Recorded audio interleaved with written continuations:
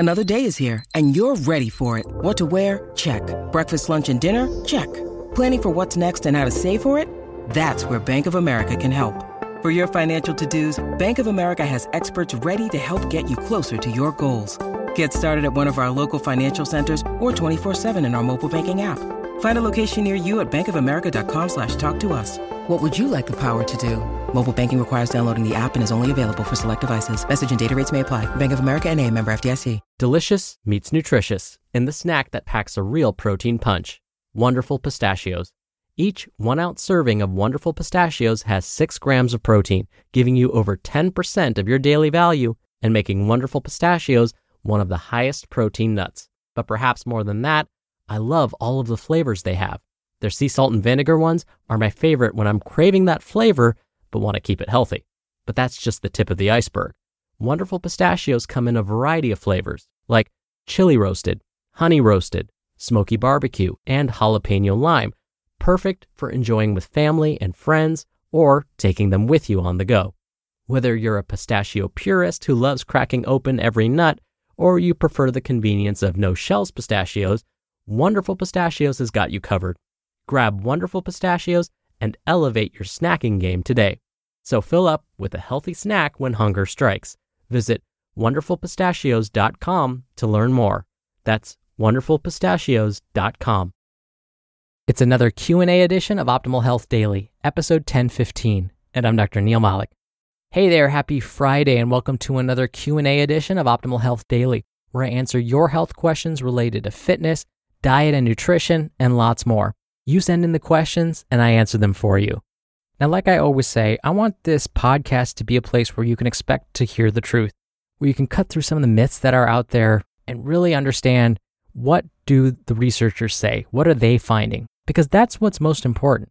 I'll quote Ray Dalio here, who is a billionaire hedge fund investor, but more importantly, one of his quotes really rung true for me, and I feel like this is the theme of this show. Quote, "Listening to uninformed people is worse than having no answers at all." End quote. And so I hope you feel that I'm one of these informed people, because yeah, if we listen to uninformed folks, we can get thrown off track really quickly. So again, I hope that you feel like you're going to hear the truth when you listen to this podcast. And with that, let's get to today's question and get to the truth behind that as we optimize your life. Hi, my question is whether it's a good idea to supplement with glycine, especially if you're a vegetarian. If so, what are the risks and how much should be taken every day? Thanks. Bye. Hi, Larissa. Thank you so much for your question. What particularly intrigued me about your question is that this is something I don't get asked about very often. Those that follow a vegetarian diet often ask me about general protein supplementation or B12 supplementation or omega-3s, but I don't think I've ever been asked about glycine specifically. So thank you for being the first. Now let me start at the beginning. Glycine is a building block for protein, what we nerds call amino acids. So glycine is an amino acid, and the body uses glycine to make other protein. Now, proteins are important for the body not just because they help build muscle, but proteins are responsible for many cellular functions. They also help with the production of hormones and enzymes and neurotransmitters and on and on and on. Now, the interesting thing about glycine specifically is that the body can make glycine on its own. This means we don't need to eat glycine-rich foods or take any glycine supplements in order to be sure we're getting enough. Instead, as long as we're getting some protein in our diet some way, the body can make glycine on its own. Nerds like me will call these types of proteins, the ones our bodies can make on their own, non-essential amino acids. In contrast, there are proteins that our bodies cannot make on their own. These are called essential amino acids, meaning it's essential we consume them in our diets. But since glycine is non-essential, if we don't consume it or supplement with it, we're still covered because the body will make it on its own. Again, this happens just so long as we're consuming enough total protein each day. And for most of us, 5 to 6 ounces of protein each day is about enough.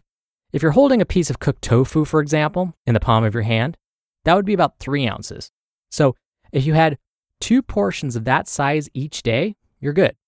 Now, researchers are finding that among those that follow a more traditional diet, most of us get about 2 grams of glycine each day. And as we would expect, your typical animal-based protein sources like meat, fish, and dairy are good glycine sources. But some plant-based foods like peanuts and beans are also good sources of glycine. But there are studies that have looked at glycine supplementation to see if it helps at all. And these researchers have found that glycine supplementation may help those with schizophrenia and those that have suffered a stroke. This is because one of glycine's important functions is sending chemical signals throughout the brain. But other than those two very specific conditions, supplementing with glycine doesn't seem to provide any benefit. If someone were to supplement anyway, we need to know the dose. Dosing is important. And so if you're thinking about supplementing with glycine, this is when you would definitely want to have a conversation with your doctor. But again, without a history of schizophrenia or stroke, it may not be worth spending money on a glycine supplement. There have been other claims made about glycine supplementation. Some supplement manufacturers claim that glycine prevents cancer and may prevent epileptic seizures and helps the body produce more human growth hormone or HGH. It may provide a boost to the immune system and calm the mind. Well, again, none of these claims are backed by scientific evidence. And so at this time, it might be better to just save your money and not worry about supplementing with glycine.